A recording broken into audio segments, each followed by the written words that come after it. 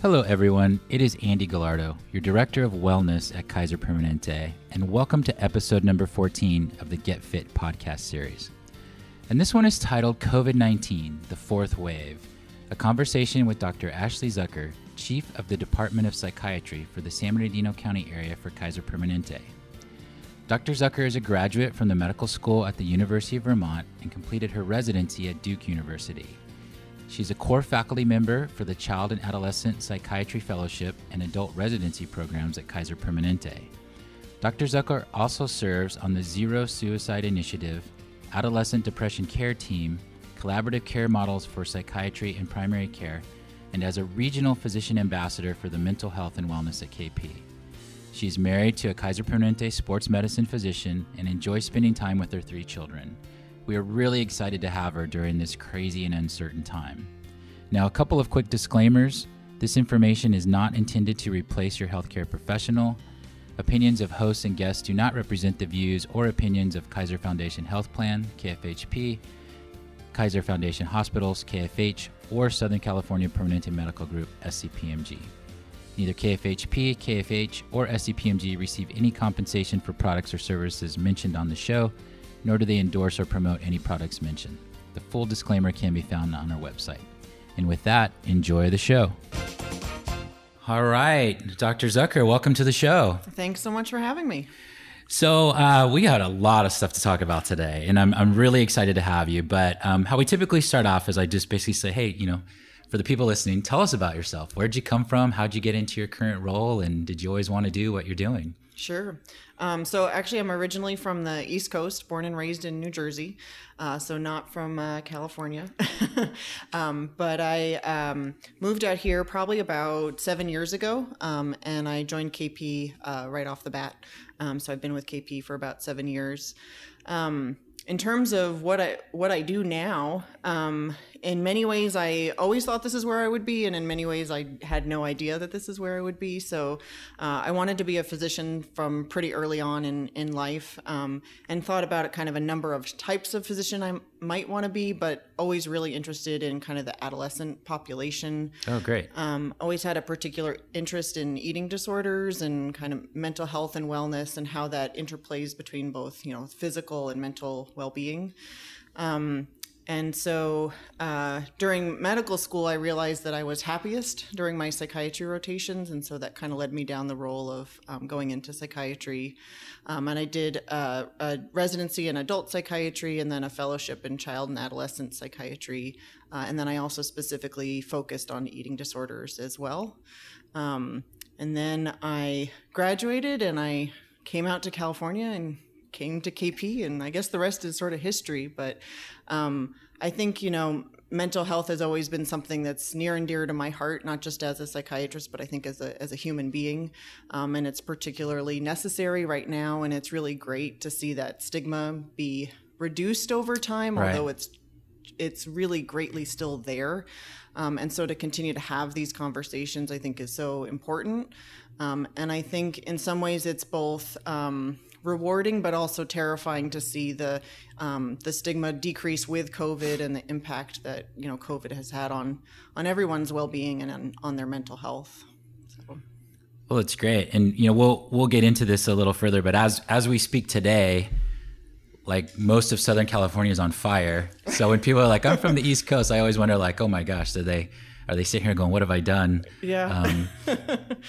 I like to think, every part of the world, every part of our country has some kind of natural disaster. So you just have to pick what you're more comfortable with. So whether it's fires and earthquakes or tornadoes or, nor'easters, snowstorms where you're digging out of your car for hours on end, you pick it. Somewhere's got something you got to deal with. So yeah, it's funny. I have 2 teenage boys, and growing up in Southern California, they were always jealous of people that had snow days back east in school. And then, of course, not too long ago, they actually had a fire day where the school was closed because of fires. So I always tell them, be careful what you wish for. Yeah, yeah. But I went to medical school in Vermont, actually, and so I'm really, really happy to never have to dig out my car ever again. oh yeah, yeah, I don't know where one of those car scrapers is, and nor do I care to ever find one again. So yeah. once you've done it a lot of times, it gets old fast. Yeah, I hear you. We lived in Chicago and we would use our credit cards. Yes. Until one day my credit card snapped. Oh, no. I'm like, I got to find a better tool. Right. But, well, that's great. So thank you so much for sharing a little bit about your background. The reason I, came to find you is I was fortunate enough to hear one of your presentations on COVID and what you referred to as the fourth wave. So tell us a little bit about, what exactly does that mean? Have we had 3 waves already, or what does that terminology really reflect? Sure. Yeah, it's definitely a confusing term because you hear lots of waves, you hear the curve, flatten the curve, right? So I think it all gets a little bit kind of jumbled together in a sense. But this kind of concept of the fourth wave is to kind of think about it in almost a broader sense. So the first wave is sort of thought of as COVID infections. Okay. And so that's just generally speaking. It's not about, are we in the first curve? Have we flattened the curve? But just sort of ongoing infections, whether it, ebbs and flows or peaks and declines. But that's sort of the overall first wave. The second wave is really thought of as people who have medical conditions that are not COVID that are fairly urgent. So particularly early on when we were really trying to navigate the sort of initial hit of COVID, a lot of people with those more urgent conditions were still afraid to come into the hospital and still are now to a degree, but certainly to a large degree back then. So people who might have had issues with potentially having a heart attack or something like that. There was concerns that those people were not coming in and getting the care that they needed for those acute issues. And so that was sort of thought of as the second wave. And we kind of saw there was a decrease in patients coming into the hospital for those issues. And then that started to peak again as, you can only hold off for so long for a lot of those acute things. And then the third wave is kind of thought of as folks who have more of kind of the ongoing chronic conditions or the preventative care that we do in medicine, and particularly at KP. So, people who have diabetes or high blood pressure or things like that, who were not going to their regular doctor's appointments, and so kind of delaying some of that necessary kind of ongoing care. So not necessarily acute, but really still needing, medical treatment or medical supervision. And so then the fourth wave is kind of thought of as sort of the mental health wave, and the mental health impact, the economic impact that COVID has just had on everyone as a whole. And so these waves don't necessarily happen one at a time. They kind of all overlap and are sort of jumbled together. But it's sort of thinking of the different layers of kind of the medical care or the medical needs that are happening, across our country or across our world right now.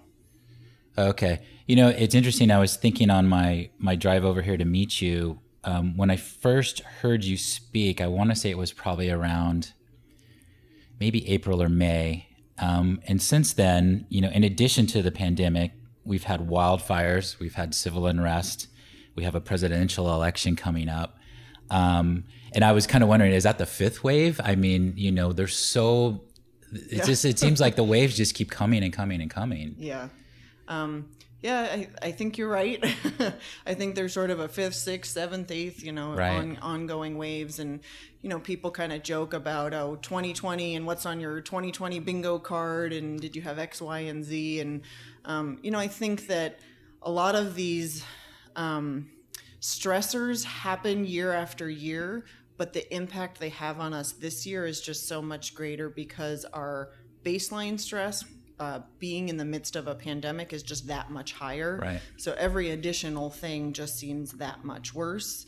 Obviously, you don't deal with an election every year, so that's not necessarily there all the time. But, wildfires happen every year. We have a fire season, so to speak. But, what does that look like in the context of, you have to evacuate, but how do you have an evacuation center if you've got a pandemic at the same time? And so I think it just becomes so much more complicated.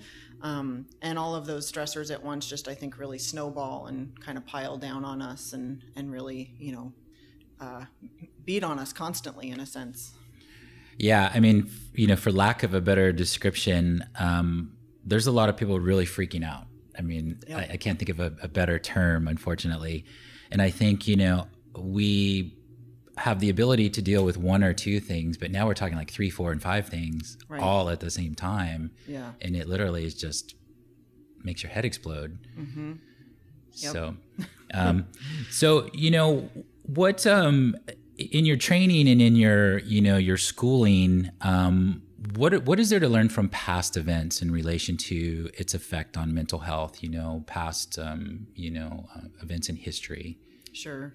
So I've looked at some of the information that we have on past sort of outbreaks, but nothing is really comparable to what we're dealing with now. So I think that's important to kind of keep in mind or keep in context. So, we've had outbreaks with SARS or with Ebola or, various other conditions. And so we've been able to kind of study the impact that those have had on people and on their mental health.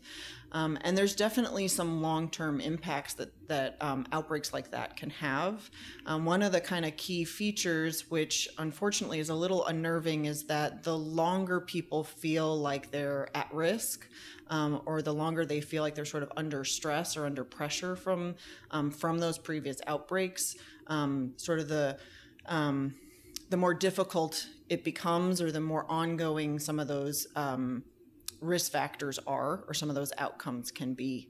And so I'd love to just provide you with positive information, but in some ways I think that that really worries me, because this is such an ongoing incident. Nothing that we have to look back on has impacted us so globally, but also for such an extended period of time, and impacted so many people at once.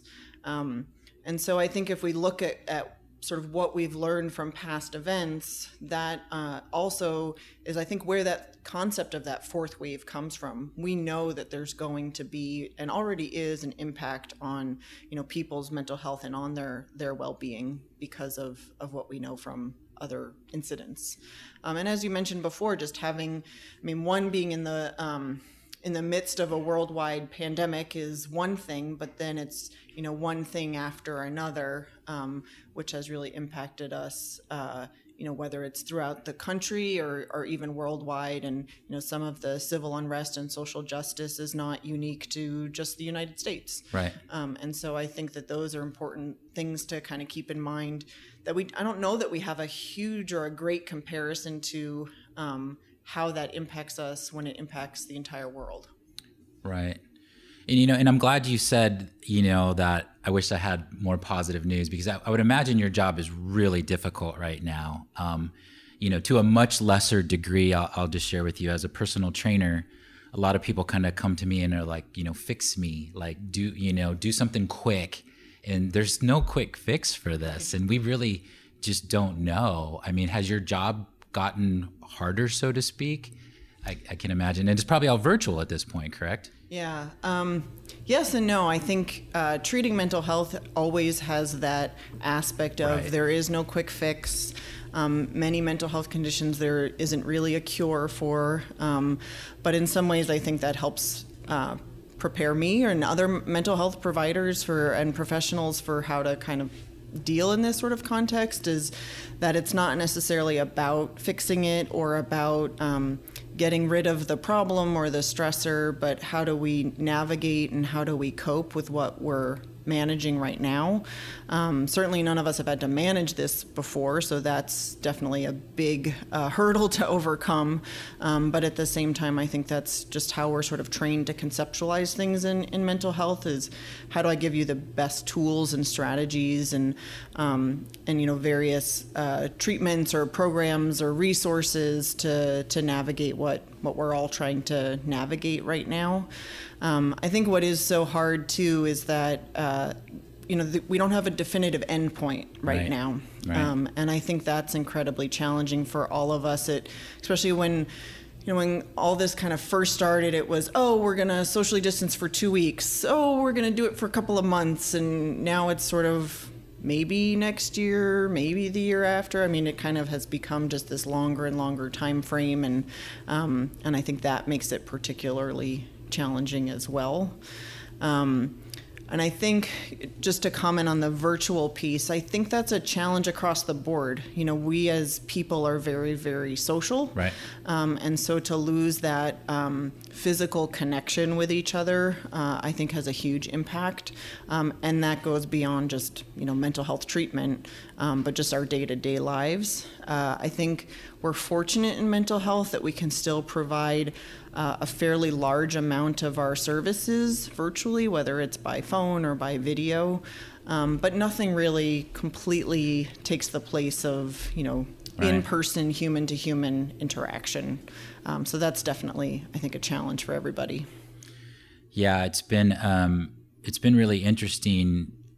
As a regional employee for Kaiser Permanente, a lot of us have been asked to go out to the medical centers and to help provide some support to the staff because of them experiencing some fatigue and stress.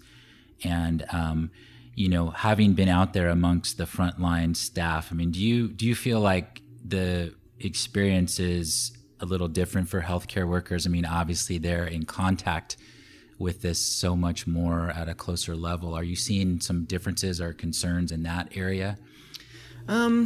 Yes and no. I think, you know, when I think of what we've been through as healthcare workers, I think a lot of people think, oh, you're well equipped and you're well prepared. Right. You're used to dealing with medical issues or mental health issues or sick patients.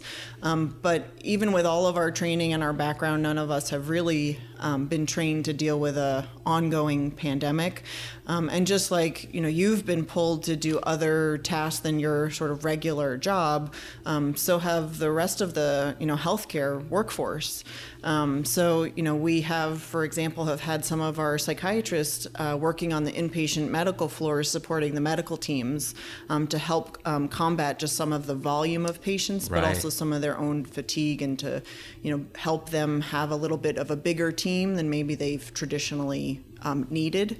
And so I think that's, in many ways, it's a great sort of, we're all coming together and we're all working together and on the same team and leaning in on each other. But at the same time, as individuals, it puts us in a position we've never been in before. And so that can be both satisfying and terrifying at the same time. So I think that's something that maybe people sort of outside of healthcare don't quite recognize, that we're still being asked to do things that we're not comfortable with either. Right. No, I think that's an incredible point you bring up. I think there's this assumption that you're trained for all of this and you can handle all of this. And the reality is they're just human beings like everyone else. Mm-hmm. And they have feelings and emotions and levels of fatigue. Right. And so, I think the general public just assumes like, oh, what's the problem? You went to school for this and you're trained for this. But to your point, you know, there was a time where we thought, we're going to stay home for 2 weeks, and you know, I can handle that. But you know, kind of along those lines, you brought up, you know, the fact that we are social and we need to be together. I think one of the hardest hit populations is our children right now. Not only the poor grade schoolers who can barely sit still, but you know, our teens that would be normally discovering dating and driving and all of these things that have been taken away from them. And one of the interesting things that my boys have gone through right now is they're both athletes. So one of their biggest outlets has always been not only the physicalness of the sport, but the camaraderie of their teammates that has been taken away. But one of the things that is actually causing some trouble in sports right now are the parents, because there are some sports that have started to slowly get back into it, but so many of the parents come to watch the practices and then they see their friends and they start socializing, and the next thing you know, everyone's in trouble because they're not following protocols and guidelines, and they've ruined that practice for the kid. Sure. You know, and we've had things that have been scheduled and taken away, which is just even, you know, can you imagine? You're looking forward to that. Mm-hmm. What are you seeing with our kids, and you know, do you have anything that we can maybe share with them to help out a little bit? Sure. Yeah, I think I think this is so hard for everybody, but you're right. Our kids in particular are really just struggling in a kind of different way. I think it's a little bit easier, and I say a little bit because it's not nothing right now is easy, Right, but I think right. it's a little bit easier for us as adults to kind of say, okay, this is temporary, this is not for forever, and we'll get through this at some point. It'll all be over and go back to some semblance of normal. But for kids in particular, it's almost, I always almost think of their time frame as almost like, this sounds like a bad comparison, but like the life of a dog, right? So a year to a child is a huge amount of time, and so significant, versus for us as an adult, we're like, oh, I can do this for a year, it's not a big deal. And so I think that's one thing to kind of keep in context, is that the longer this goes on for, the more impactful that is on children than even on adults. And I see each kind of age grouping has their own challenges with this. So I have younger kids, and I have grade schoolers, and I have a 4-year-old. And I see my 4-year-old probably struggling the most, Right. Which you may not expect in some ways, because he can't quite conceptualize what's happening, although he knows that there's this, he calls it the sickness, is out there, and he keeps asking, when does the sickness go away?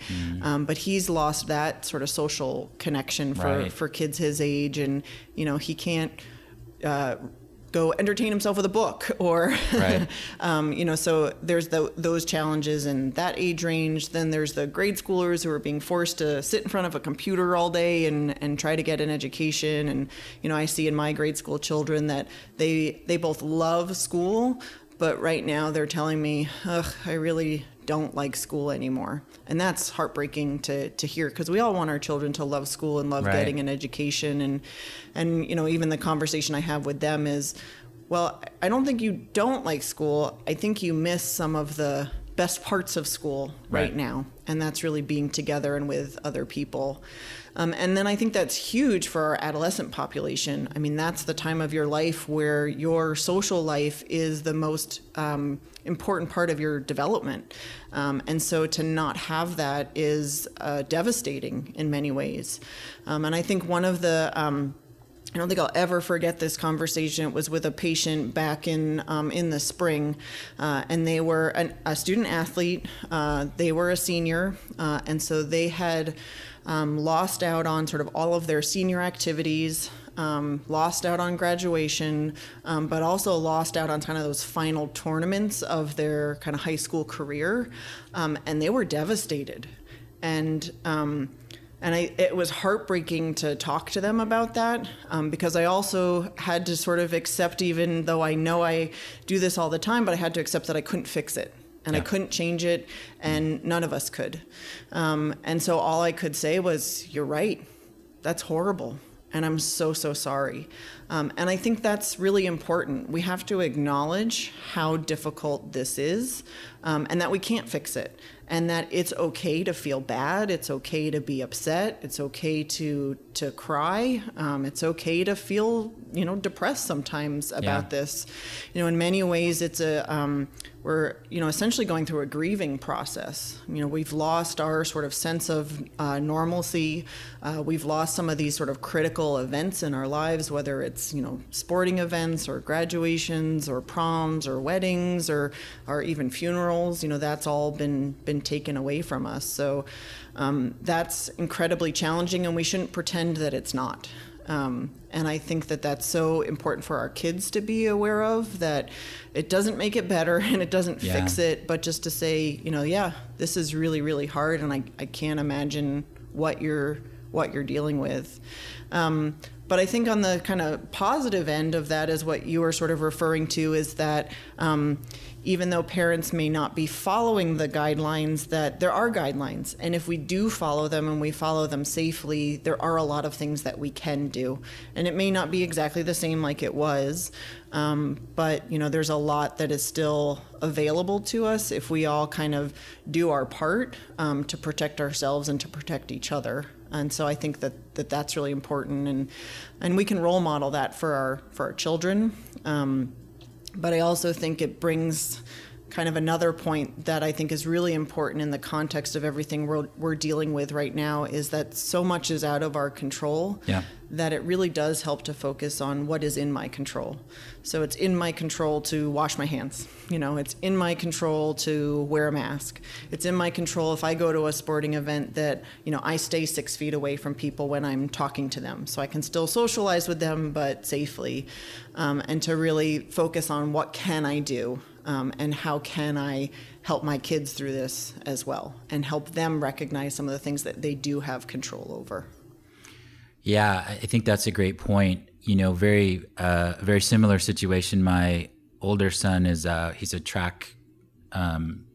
He runs track and cross country, and the most important time for college is your junior track season and your fall cross country season, right. Both of which were taken away from him. And so I've tried to tell him, because he doesn't have times or like a resume to share with coaches. I'm like, well, you need to start writing him letters and telling him what a great kid you are, because that's what you can do. And, I have seen some really creative things that kids are doing to make up for it. But I feel for them. I watched a drive-through high school graduation and I just started crying. But I think what was really nice is these kids are resilient, and I saw the love that their teachers had for them, and I saw them smiling and making the most of it. And I have to hope they're going to get through this and be stronger than they would have without it. Mm-hmm. Yeah, and I think that's so important. You've seen some really pretty incredible things that people have come up with, new ways to celebrate, right? So even though the drive-through graduation was hard to watch and made you cry, they came up with something, right? And so there was still a way to to have that experience. Or you see people doing all kinds of crazy things for weddings and just getting really, really creative in a way that they otherwise never would have. And I think, our children are probably some of the most creative people. Yeah. And so they've really been able to, to capitalize on their creativity and really come up with things that maybe never would have happened before. And so I think focusing on some of those positives is really important too. Yeah. I think one of the, interesting things that's happening is pre-COVID, I was very much not in favor of social media and all. I wanted my kids to be active and out and about, but now I kind of now I see the benefit of them being able to connect with their friends in the only way that they can. Mm-hmm. So it's funny how we just have to make some adjustments, to let them reach one another. Yeah, definitely. I think, as a child psychiatrist, I was always talking to parents and patients about reducing their screen time and, being careful and staying off of social media. You always still have to be careful. I don't want to ever undo that statement. But, I think having a little bit more flexibility and sort of giving ourselves some grace as parents with, letting our kids spend a little bit more time on the screen, or if that is the way that they're connecting with each other, allowing them to do so, but, ensuring they're doing it in a safe manner. But, I think there are some really great benefits to the fact that we have those virtual capabilities. If we had to go through this 100, 200 years ago, there would be no way to connect with one another. So I think in many ways we're lucky to have those virtual options, and we should use them. Yeah. So, kind of along those lines of social media, should we be watching the news right now? Well, that's a loaded question. So, I always go back to everything in moderation, but I think it also depends on the person. And so some people can watch the news and not really be impacted by it, but some people can watch the news and be greatly affected by it. And so I think we have to be aware of what watching the news does to each of us, and to know when it's time to turn it off. I think for the most people, and I really can't think of anybody who could just watch the news 24/7 and just be fine. Yeah. There's just so much going on in the world and so much conflict and so many different things that we're all, struggling with, that I think it's important to take breaks from the news. I don't think any of us are designed to absorb that kind of 24-hour news cycle. And so, especially because, the news capitalizes on negative events, right? That's how they sell news stories, for better or for worse. And so I think it's also important to look for the good things. And so you can use the news and you can use social media and, the internet to find positive stories too. Good point. Yeah. So, I think there are some ways to kind of look a little bit differently at it. But I do think in many instances, it's time to kind of turn off the TV, turn off the computer, find a hobby that you like to do, or a book that you like to read, or something that has nothing to do with current events, and just step away for a minute. I think that's important for all of us. No, that's a really good point. I've been making cornhole boards, and my wife just last night was like, how many sets are you going to make? Right. They're all stacked up in the garage. I'm like, it keeps my mind off of this. And I did make the mistake of, at the very beginning of the civil unrest, I can't remember, started in Minnesota, right? Mm-hmm. Like watching 4 or 5 hours of news, and it really messed me up because it started on a Friday, and for the rest of the weekend, I just could not get myself back together. So yeah, I definitely see your point of those micro doses. What about sleep? I myself, and I'm sure many others, like pop up in the middle of the night and cannot get back to sleep for the life of me. Mm-hmm. Are there some kind of tips and tricks to get us a little better rested? Sure. So, sleep is kind of the foundational piece of our well-being, both physically and mentally. And that was true pre-COVID. So I think if we focus on nothing else, focusing on sleep is one of the most important things. So just some kind of general sleep tips I think still apply right now, which is to really have, a similar bedtime and wake time every day, and just maintaining a schedule. That's incredibly important.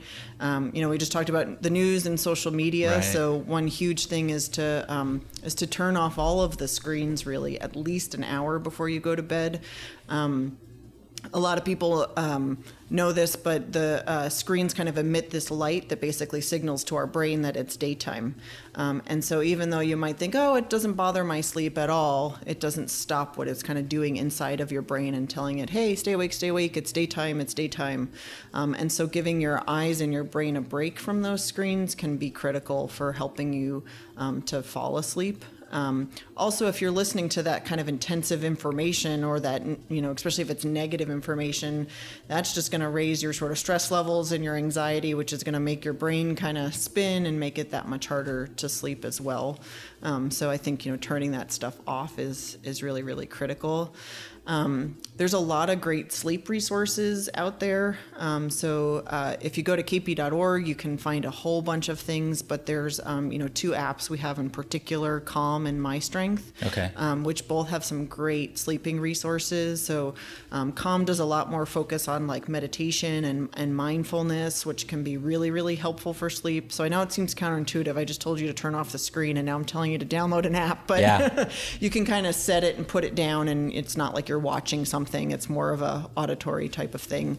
And then My Strength actually has some like exercises and things that'll kind of walk you through, doing things like keeping a sleep log or a sleep journal can be helpful, and those apps will kind of guide you through some of those things as well. So there's a lot out there to really help us with that piece of our well-being, which is really, really critical. No, those are great. And I think, the easiest thing, and to your point, none of this is easy, but right. Keeping to that schedule so you can kind of trigger to yourself, now's the time to get some rest is really important. As a trainer, I've been preaching the benefits of exercise since I got my certification, sure.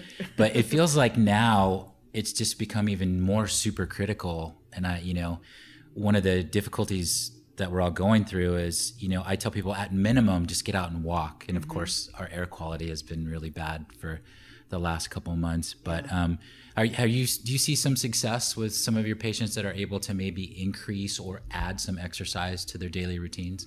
Yeah, I mean, there's a lot of literature out there to support, the benefits of exercise on your mental health, and, reducing depression and anxiety. So it's definitely something I think is critical for all of us. But I think the most important point is that you don't have to go out there and run a marathon. Right. So any movement counts, whether it's walking, and it can be in short increments too. So if you're stuck inside because of the air quality, even just taking a walk around the building or a walk around your house, or if you can go up and down your stairs a couple of times, that can make a difference. So just getting our heart rate up a little bit can be huge, and can really help kind of process and release some of those stress hormones that are building up in all of us right now. So I do think exercise is really critical, across the board, but even more so now. And I think also now, because we're if we're working from home, or we're stuck in the office all day, we're not doing the same movement like we usually do. And so making sure you set a reminder to take a break or to get up and walk for a few minutes can be really, really critical, because everything is virtual. We tend to just log into the computer in the morning and we just sit there and stare at it all day long. I've definitely been guilty of that myself. And so making sure that we kind of take that time to be intentional about our movement is even more important now than I think it really ever has been.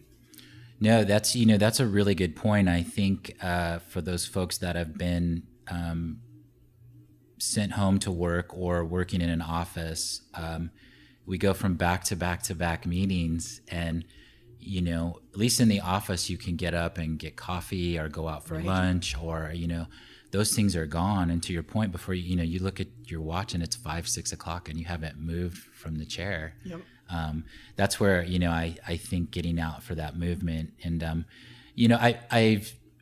there's obviously a lot of research out there, and I know just anecdotally, when I'm going through a tough time or a difficult decision, if I can go for a walk, and in particular walk with somebody like my spouse and kind of talk through it, it seems to kind of just alleviate the pressure a little bit. But yeah, and to your point, I think people mistake well, I can't go to the gym, I can't do this or that. I'm like, do 10 push-ups. Mm-hmm. Get your heart rate up, clear your mind for just a few seconds. Right. So where do you think we're at right now? Are the COVID, common concerns are obviously still there. I mean, we need to do the right things. We need to wear a mask. We need to, do social distancing and follow all the guidelines. Has anything new developed over the last couple months that you're seeing we should be aware of or look out for? Or are we still kind of following the same principles? I think the general guidelines are the same. I think we've seen just more and more support of the importance of those guidelines. So I think there's more and more evidence to support that even just wearing a mask can be hugely beneficial in terms of prevention. Most of the sort of outbreaks that we're seeing are when people are really relaxing with those guidelines. So social events, I think there was recently a wedding in Maine where half of the guests got infected, and a certain percentage of them I think actually passed away, which is terrifying. But it's those sort of incidents where you're less likely to be wearing a mask and to be staying that 6 feet apart, and maybe intermingling and not washing your hands before touching other things. So I think there's just more and more support for that. So it's not a new guideline, but I think it's really sort of proven itself as time has played out. So I think that's really critical. And I think, I actually don't like the term social distancing. Correct. Because definitely. We shouldn't socially distance. We should physically distance. And we really should be working on our social connections. And so if I had to throw something else into those guidelines, it would be to just make sure that we're checking in on each other. And, I really don't believe that there's anyone out there that is 100% okay right now. I think we're all struggling in some capacity, whether we want to admit it or not. And so to, I think, recognize that in each other and, hey, I'm struggling. Are you struggling? Or I noticed that this is really difficult for me. What have you noticed is difficult for you? I think that's really important that, as human beings, we support each other through this. So that would be my fourth guideline. Yeah. I've definitely noticed a common theme. Pre-COVID, you ask somebody how they're doing, you're going to get a couple of short, quick answers. Right. Oh, I'm fine. Good. Right. Now you better be prepared for a pretty long answer. And I think it's really important that you listen because people need to talk. Mm-hmm. And I've noticed that in the medical center and I've noticed that in my neighborhood. Yep. I've stopped to say hello, which to someone that's typically would normally be a 10-minute conversation has turned into an hour. Right. And you can't break away. Mm-hmm. I mean, it's really important for people to talk. And I think that's probably what worries me the most is, talking face to face versus social, versus on your phone or something is a little different. Mm-hmm. And, people really need to talk. Yep. No, they definitely do. So, well, good. What do you think is kind of I kind of mentioned people freaking out and, I'm sure there's a lot of anxiety. There's probably even some panic attacks and different things happening. What's the time to really kind of where you need to talk to your friend versus you really need to seek help? Mm-hmm. Yeah, I think that's an incredibly important question because you're right, we're all freaking out. We all have some level of anxiety, probably some level of depression. But that doesn't always mean that you need to seek professional help. But I think of, to me, sort of the biggest kind of piece to keep in mind as to when to really reach out is when it really starts to interfere with your work or your relationships. And so, yeah, I'm a little bit stressed, or yeah, I'm a little bit, quicker to get frustrated, or I'm a little bit more irritable. That in and of itself doesn't necessarily mean you have a diagnosis or that you need professional help, but I'm really struggling to make it through the day at work. I'm really struggling to engage with my family. I can't get out of bed in the morning. Those kind of things where we're really not able to move through our day and through our lives, even if it's difficult, are some really key pieces. And then, of course, if anyone's ever having thoughts about wanting to hurt themselves, then that's, of course, a time when people should really be immediately seeking help. So, one of the things I've always struggled with is what do you do if you suspect somebody's really struggling? Do you try to talk to them directly? And what if you're not really convinced of their answers? What are some options whether it's a friend or a family member or a coworker that you're kind of worried about? Sure. I think it's always okay to ask. I think sometimes we're afraid to ask each other if we're okay. And asking someone, are you okay, or are you struggling, is not going to all of a sudden cause them to start to struggle. Okay. And so I think that's important to recognize. We almost are afraid we'll sort of put the idea in somebody's head. Right. And that's really not the case. I always think of also the kind of phrase, like, if you don't ask, you don't know. Right. And so if you're the person struggling and no one asks you, you may never tell. But if somebody asks you, you might be like, oh, yeah, no one's asked me that before. I really am having a hard time. And so I think the first sort of recommendation is just, like we were talking about before, just check in with people. Hey, are you okay? I think it's also can be really helpful to kind of talk about yourself first, in a sense. Okay. I just couldn't sleep last night. It was so difficult. I was tossing and turning and I just couldn't shut my brain off. Are you sleeping okay? I think it sort of normalizes the difficulties that somebody might be having.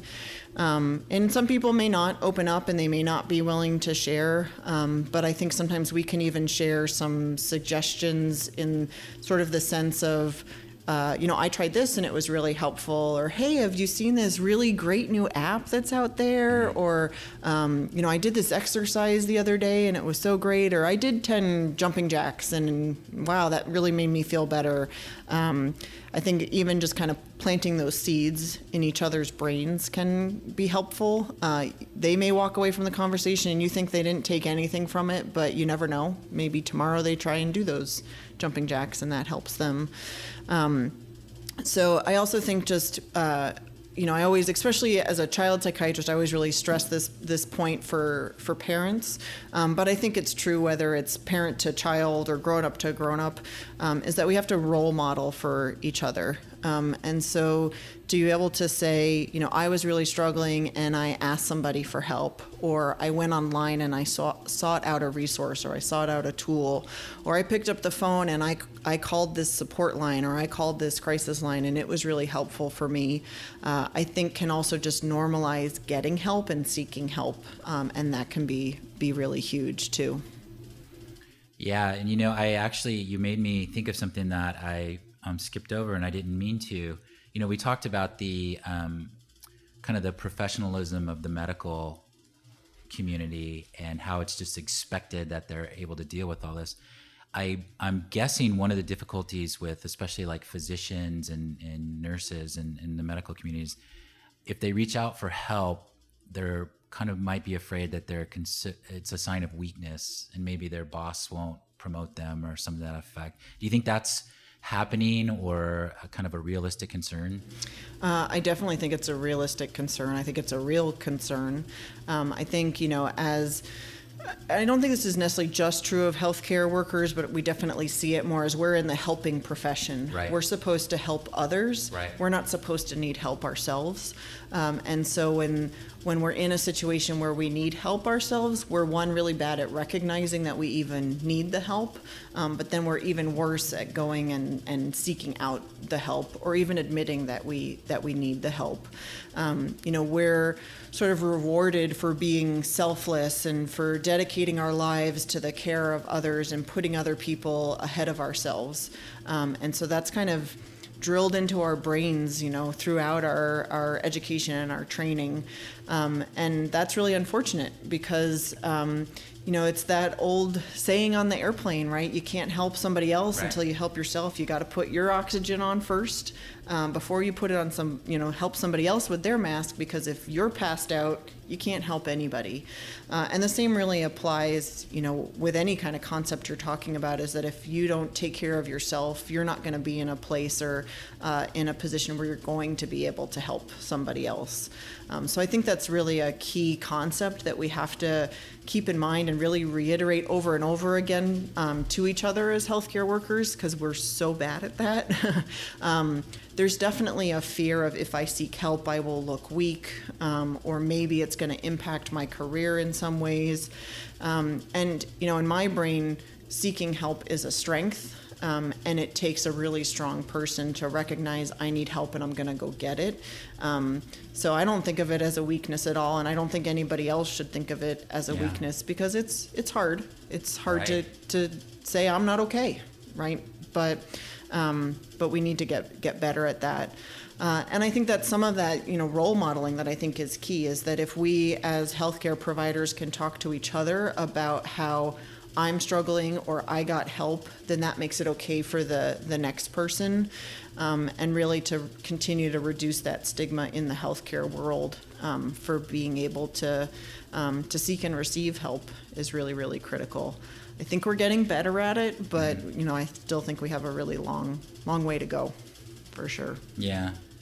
I do hope that one of the things that comes out of all of this is moving forward that we all do a better job of just checking in on each other. Mm-hmm. I think we're so used to our habits and routines, and, we walk by somebody every day without really saying hi to them or asking how they're doing.